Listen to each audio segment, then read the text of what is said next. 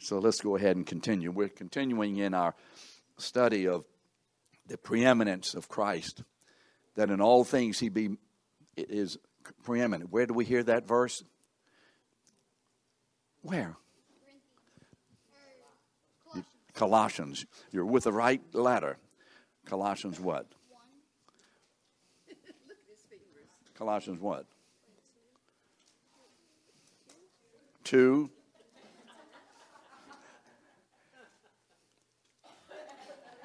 No, I did that, 2. How many was that? Tell them, Mama. 18. 2:18. That in all things he might have the preeminence, or be preeminent. That Christ is above all. Again, what makes this man, Jesus, the single most important man in all creation? What makes him to be able to be our Messiah? What makes him to be able to atone for our sin? Hey, listen to Stephen, man. He's ready to pump it out. He's the Son of God and the Son of Man. He's not even letting me finish pumping he is ready to go with it. He's the Son of God and the Son of Man. I think we have it by now. Do we have that understanding? Okay. So last week we saw that God's purpose to be glorified in his people. This is God's creative purpose. He has made us for his own glory, so that in us he may be able to residentially set himself relationally, his glory and all about himself in a people, so that in us, in everything about us, we may be the corporate expression of the very glory of God's own Son, who is the glory of the Father. Do we see that? The glory of the Son, who is the glory of the Father. And remember, we saw that last week in John 17 and 1-3, when Jesus begins this great, what we call this great high priestly prayer that he is praying before he goes into the Garden of Gethsemane. This is the prayer that he prays, and then they cross the brook Kedron, and they go into the garden, and then begins the greatest battle for man's will that ever occurred in the garden, that Jesus submits himself to the Father's will, even at the cost of his own life. And so in John 17, 1-3, remember we saw this. Father, the hour has come. Glorify your Son. Now, remember, when we see that, the Son of God is intrinsically, do you know what I mean by that? Because of who he is. He's intrinsically, because of who he is, because of his relationship with the Father. He is eternally, intrinsically glorified with the Father in the Son, by the Holy Spirit. Correct? Is that correct? So what is the Son doing, saying, glorify me? I mean, the Father can say, you are my glory.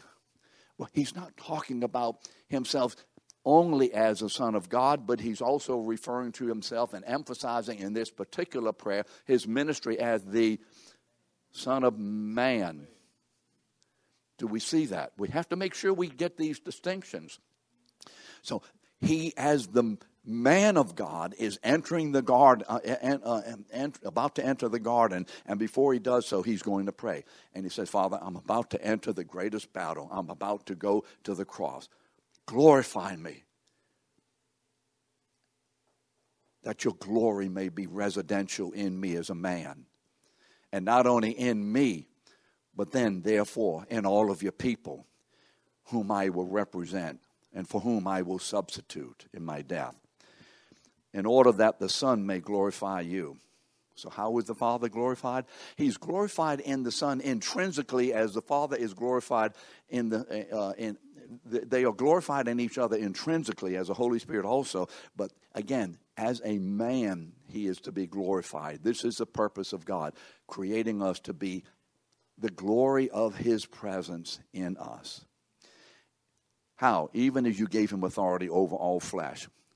Oh, wait. You gave him authority over all flesh.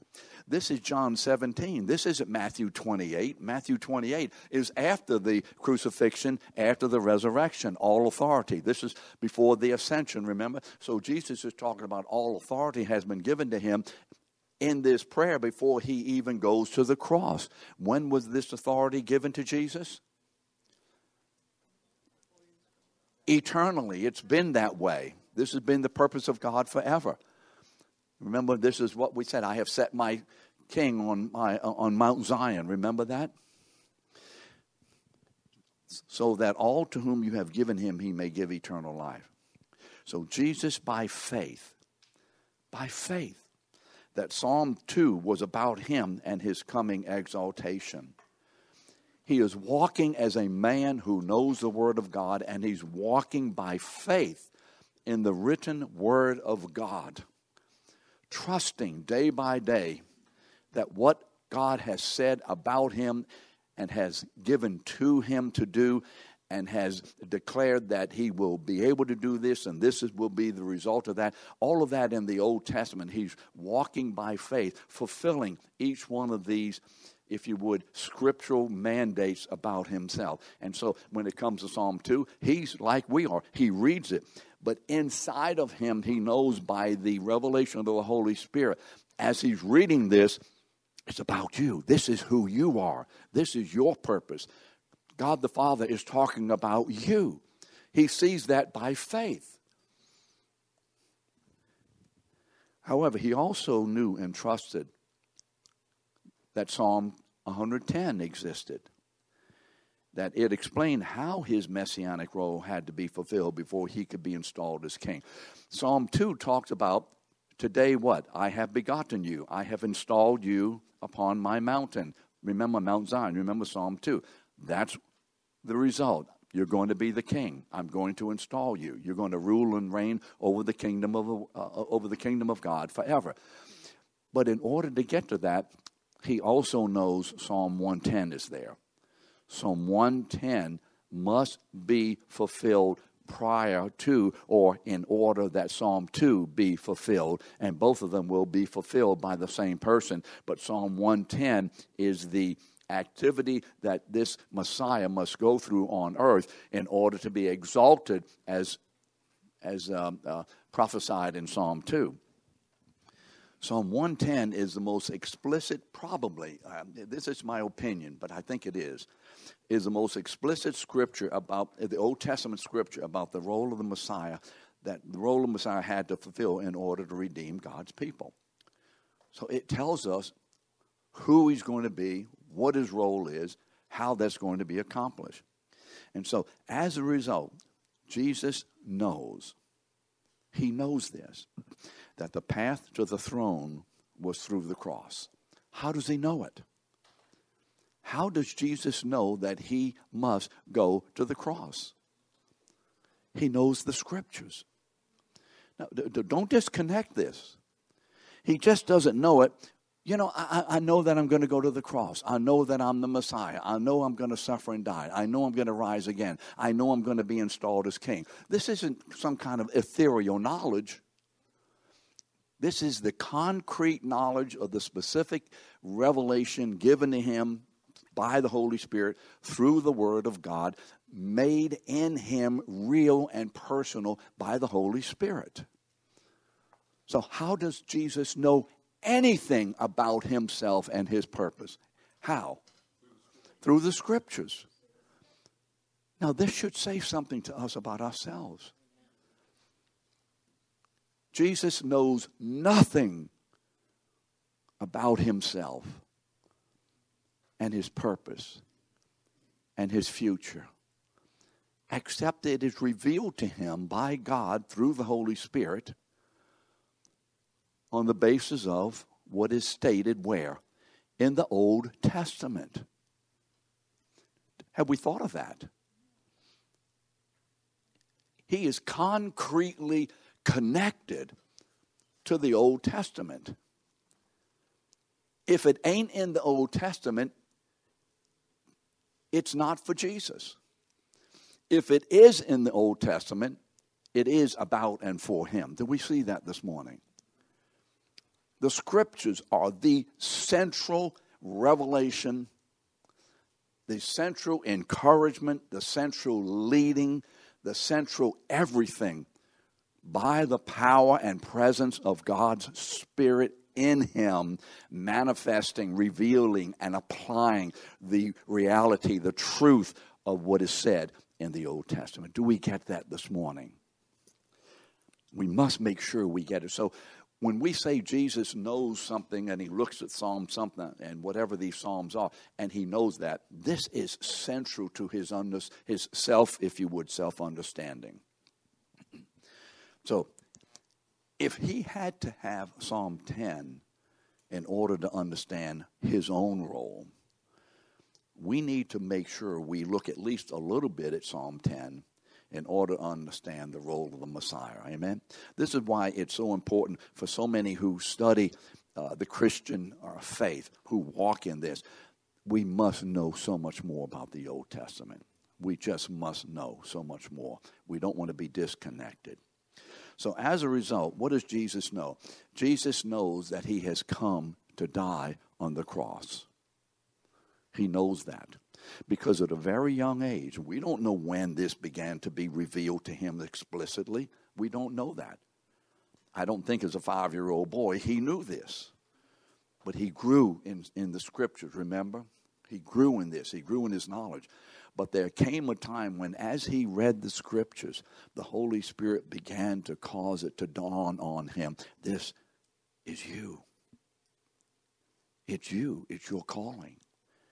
It began to be revealed in him, and it began to grow in him, began to develop in him, and he began to see it and receive it and walk in it and embrace it.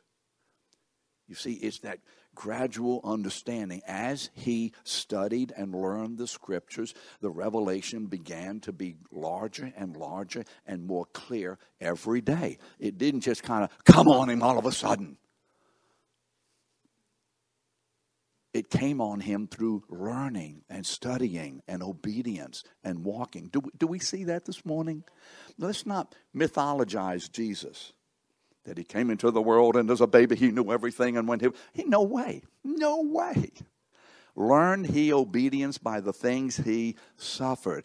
He grew in wisdom and stature and favor with God and man. Somebody said that somewhere in Luke 2. Now, Luke 2, 53, I think it is, somewhere right around in there. So let's look at some of the things.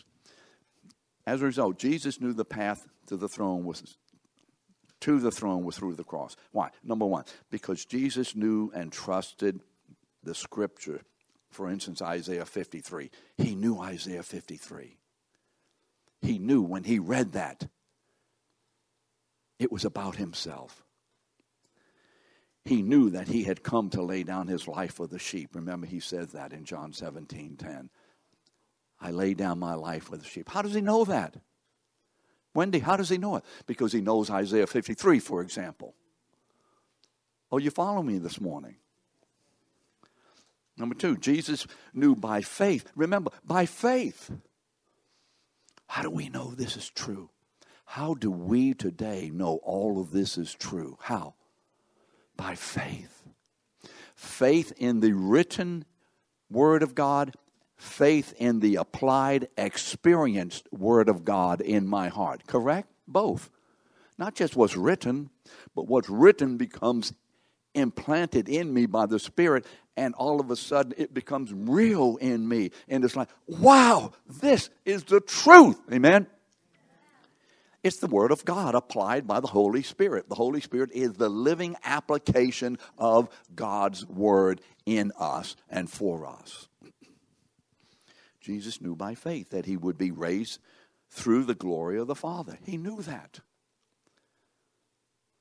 Jesus knew by faith that he would be exalted to the right hand of the Mighty One to return with his inherited people. He knew this. He knew he would be exalted. Why? For instance, he knew Daniel 7, 13 and 14. The Son of Man, remember, comes up to the Ancient of Days. Remember that? I think we talked about that. Didn't we talk about that? Yes. He knew that Scripture. He knows other Scriptures. In fact, the entire revelation of the Tanakh, the Old Testament, the Tanakh, is in him in a living, literal way.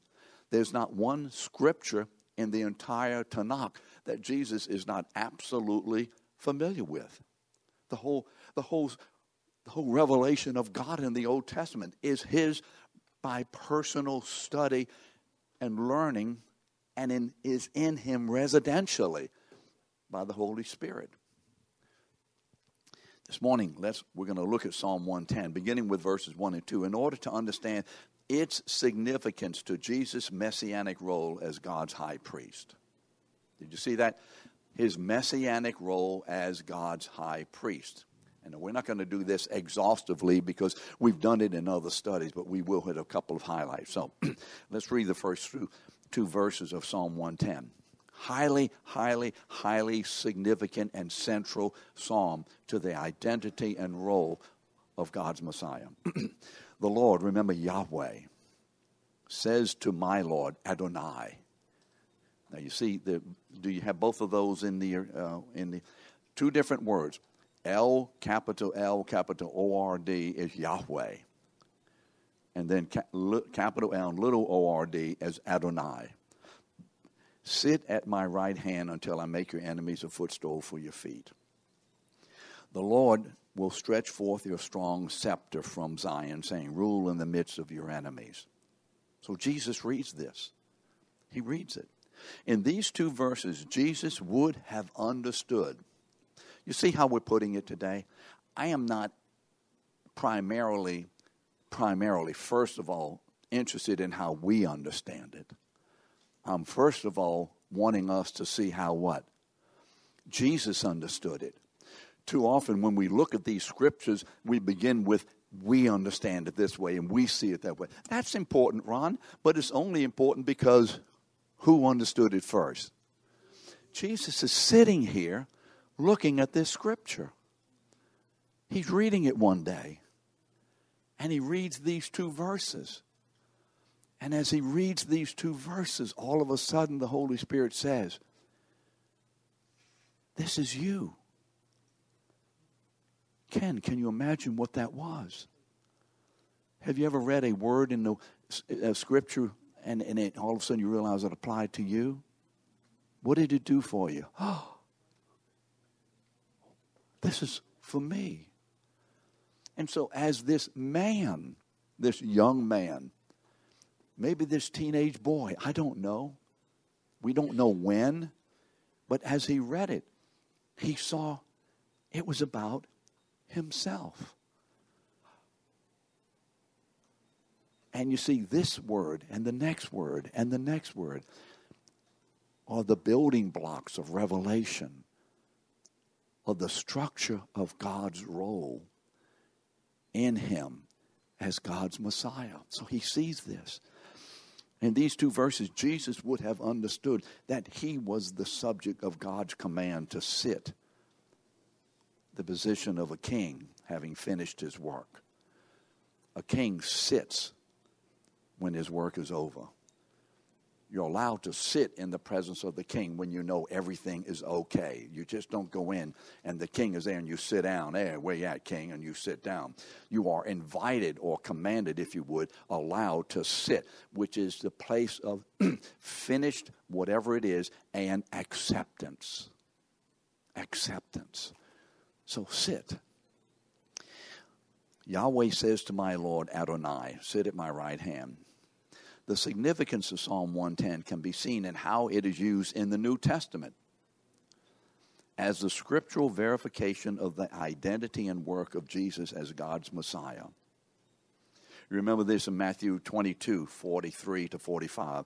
Jesus quotes this verse from Psalm 110 in Matthew 22, 43 to 45, in response to having his authority questioned by the Jewish leadership. Remember, they were questioning him, by what authority do you do this? Who gave you this authority? Where does it come from? Remember, he's saying things, he's doing things that they don't like. They don't see the authority. What they saw was a religious man. That's all they saw. They saw a religious man. They didn't like him because he was stepping on their toes and he was infringing on their area of responsibility and whatever. They didn't like him. They were jealous of people going to him. They were not coming to the high priest and so on. They were going that way. They were maybe lose. Who knows what was happening? So they were questioning his authority. And so they're asking him questions. Then Jesus answers them with a question, which he then answers by himself. He asks them a question, and then he answers his own question. And in his answer, he's quoting from Psalm 110. Jesus asked them a question. What do you think about Christ? Now remember, Christ means Messiah. When they hear the word Christ, they're not thinking, oh, that's your last name.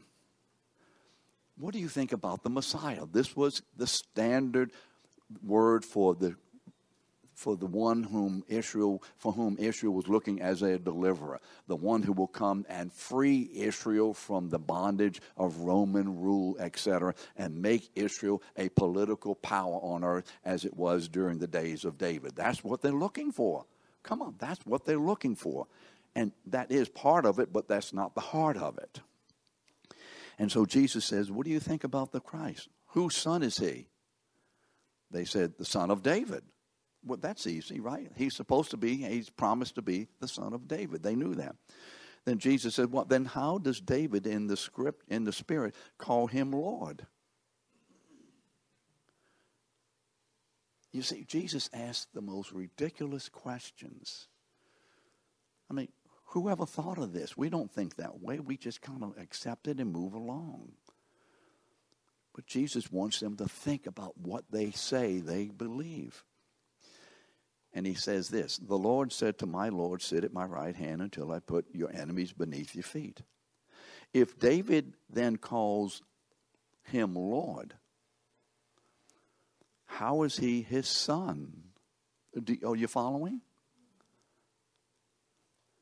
How can David be his son if he calls him Lord? I mean, how does this work? No one was able to answer him a word, nor did anyone dare that day to ask him any more questions. At least they got the point. We're not doing well with our questions. They're not accomplishing our purpose or desire to entrap him. Here are some other New Testament references from Psalm 110, the first two verses.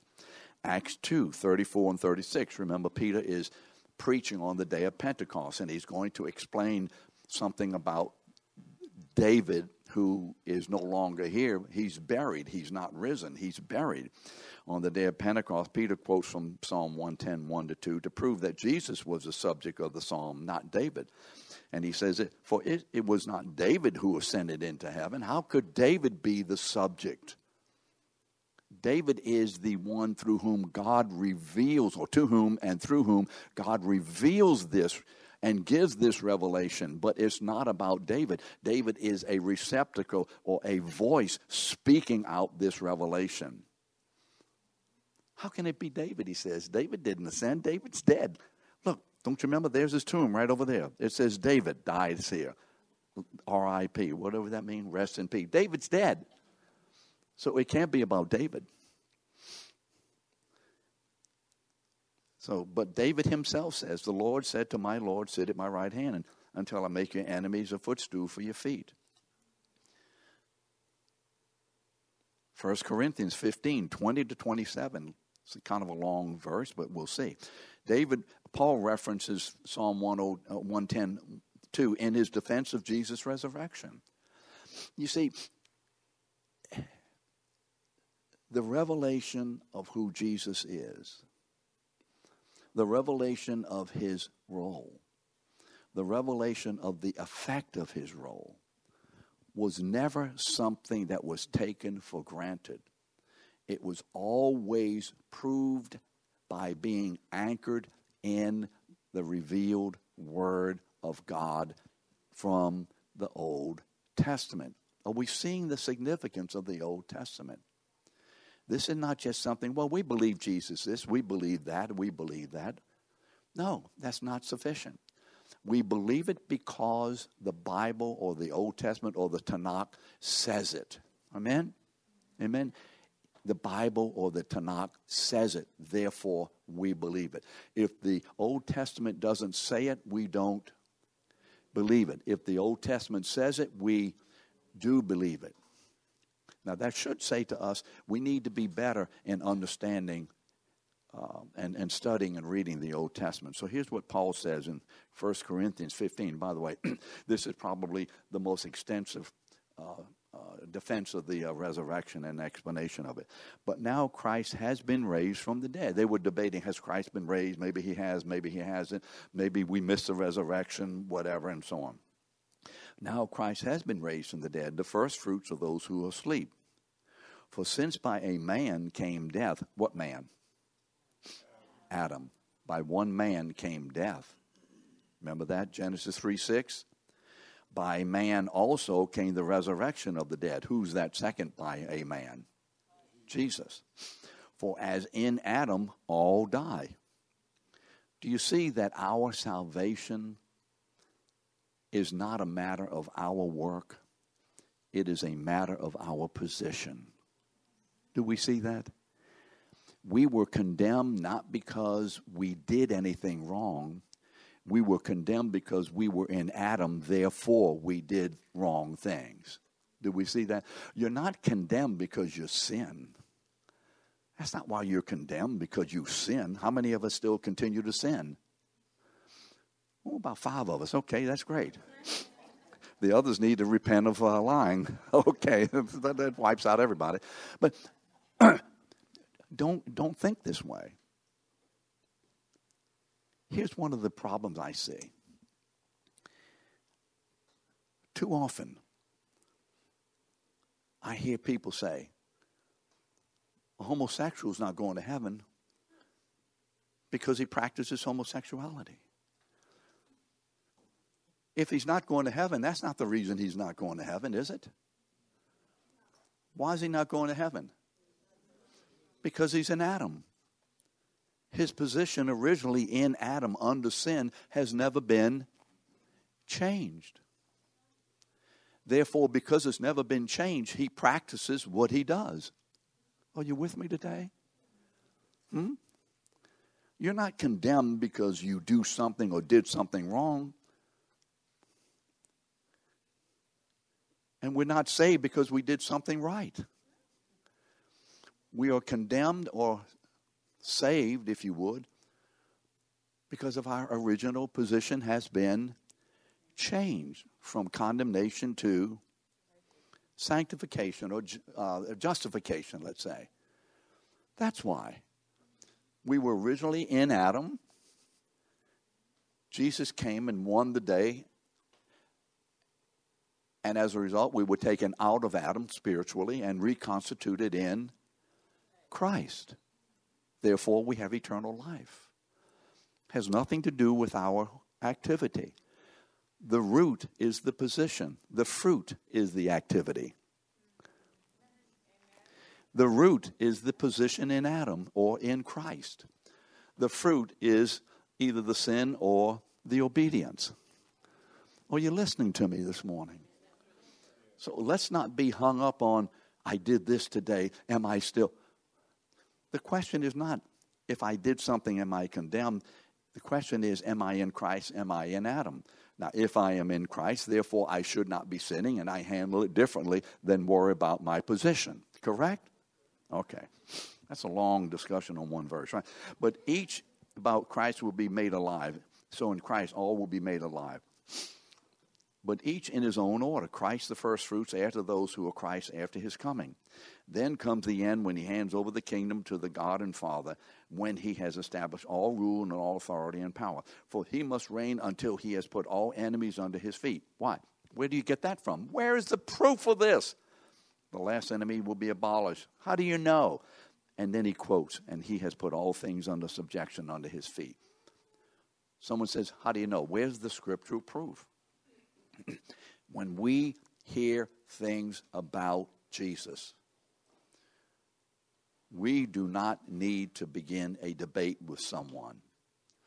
We need to ask them primarily first, where is your scriptural proof? Amen? That's where the discussion remains. That's where it remains. Hebrews 1, 3 through 4 and verse 13. The author quotes Psalm 110 to show that Jesus is superior to the angels. And he had made purification, he's talking about Christ. He, God's exalted king, sat down at the right hand of the majesty on high, having become as much better than the angels as he has inherited. Remember, inherited in Psalm 2, verse 8. I'll give you the nations as your inheritance. A more excellent name than they. Remember that more excellent name in Philippians 2, 9 through 11. Wherefore also God has highly exalted him and has given him a name above every other name, right? But to which of the angels has he ever said, sit at my right hand until I make your enemies a footstool? You see, the Jewish people, some of them, many of them, worshipped angels. They thought that angels were the ones that the mediators of God. They had some different or aberrant understanding of angelology. Hebrews 10, 11 to 14. The author references 110, Psalm 110, the first two verses, to show that Jesus is God's high priest, who is superior to all the Levitical priests in the sacrificial system itself. Every high priest stands daily ministering and offering time after time the same sacrifices which can never take away sin. Why? Because you see, the blood of animals and goats was never sufficient. They were always to be typifying the one sacrifice that God would send. They were always signs pointing to the reality. So what does Colossians 2:17 says? Christ is the what? Substance, or the reality. But he, Jesus, or Christ, the Son, having offered one sacrifice for sins for all time, did what? Sat down at the right hand of God. The sitting position means it is finished. It is finished. There's nothing else to do. There's no more necessity, nor is there any possibility for continuing sacrificing of sin. Do we see that? There is no such thing as the continual sacrifice for sins. It's impossible.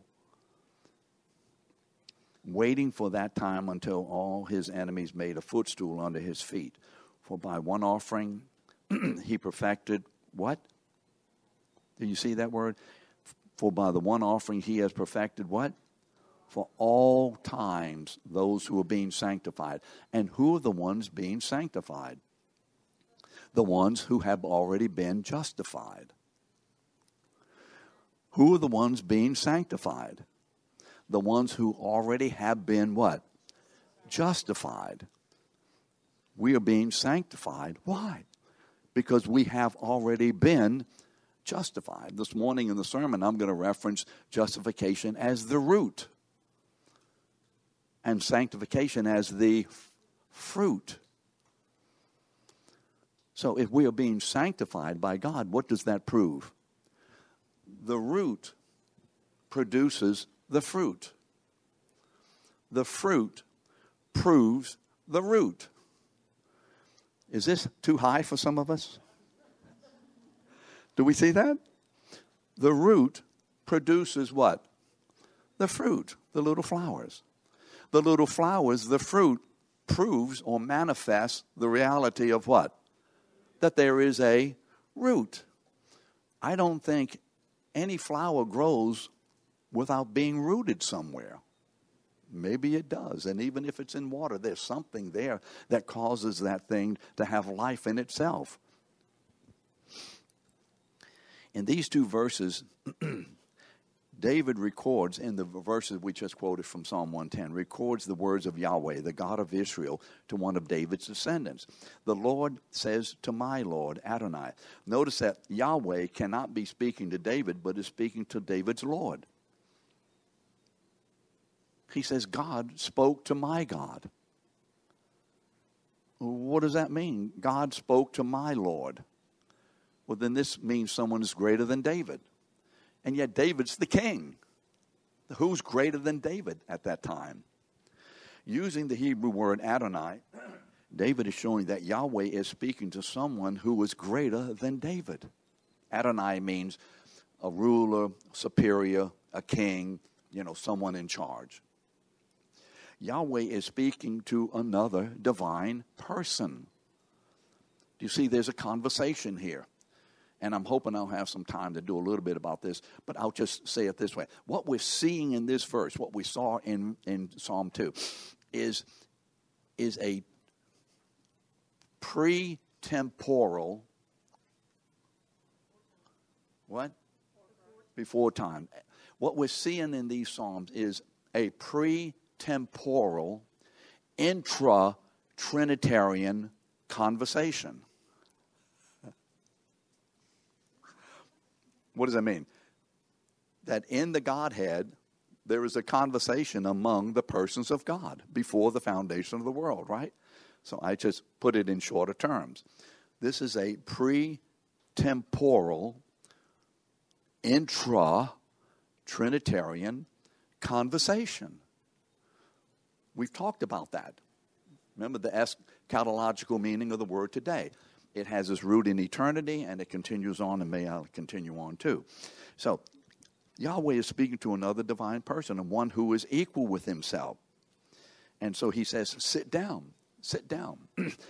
In other words, when he says sit down, this means that this Adonai, this David's Lord, has done something that is now accepted by Yahweh as completed. Oh, you're following? He didn't just say, hey, come on and sit down. There's something that this Adonai has done, so that God the Father says, it's completed. I've accepted it. Sit, as an indication that it is finished. Where do you hear those three words? John 19, verse 30. It is a revelation of the reality of John 19, verse 30. So God says, sit down. I accept it. How do we know God accepted the death of Jesus as our death? The resurrection. The resurrection. The resurrection is God's stamp of approval and acceptance. That God has accepted the blood sacrifice of this man on our behalf as our substitute and as our representative. You see that? Sit down. And it also not only says the work is finished, but it is a position of equality. Differentiating roles, but equality.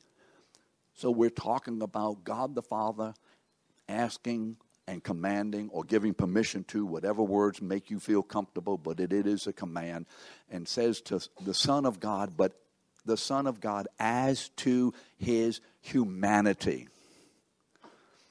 You see, God the Father doesn't say to God the Son, as the intrinsic Son, sit down, because the Son is always sitting equal with the Father. You know that. But as to his humanity and the role that he accomplished at the cross and in the resurrection, as a man, now you may sit with me in the throne. There is a man now who sits in the throne of God. Can you get that? He is a real human being. He's a real human being. He's a man. And then, not only is there a man who has completed his work and sitting as an equal. Now, this man is not ontologically equal with God. He is relationally equal with God. In other words, the man, Jesus, is not God himself. He is relationally, he has the Son of God, the nature of the Son and the man are in unity here. But the man himself is not God. Does that make sense? By himself. Are you with me on this? So in that man, we are also represented. So we are also commanded, if you would, to sit as to the striving that we have to be accepted. Now, what verse did I just quote? Matthew 11, 28 to 30. Come unto me, all you who labor and are heavy laden, and I will give you rest. I'll let you sit down as to your acceptance. You see it?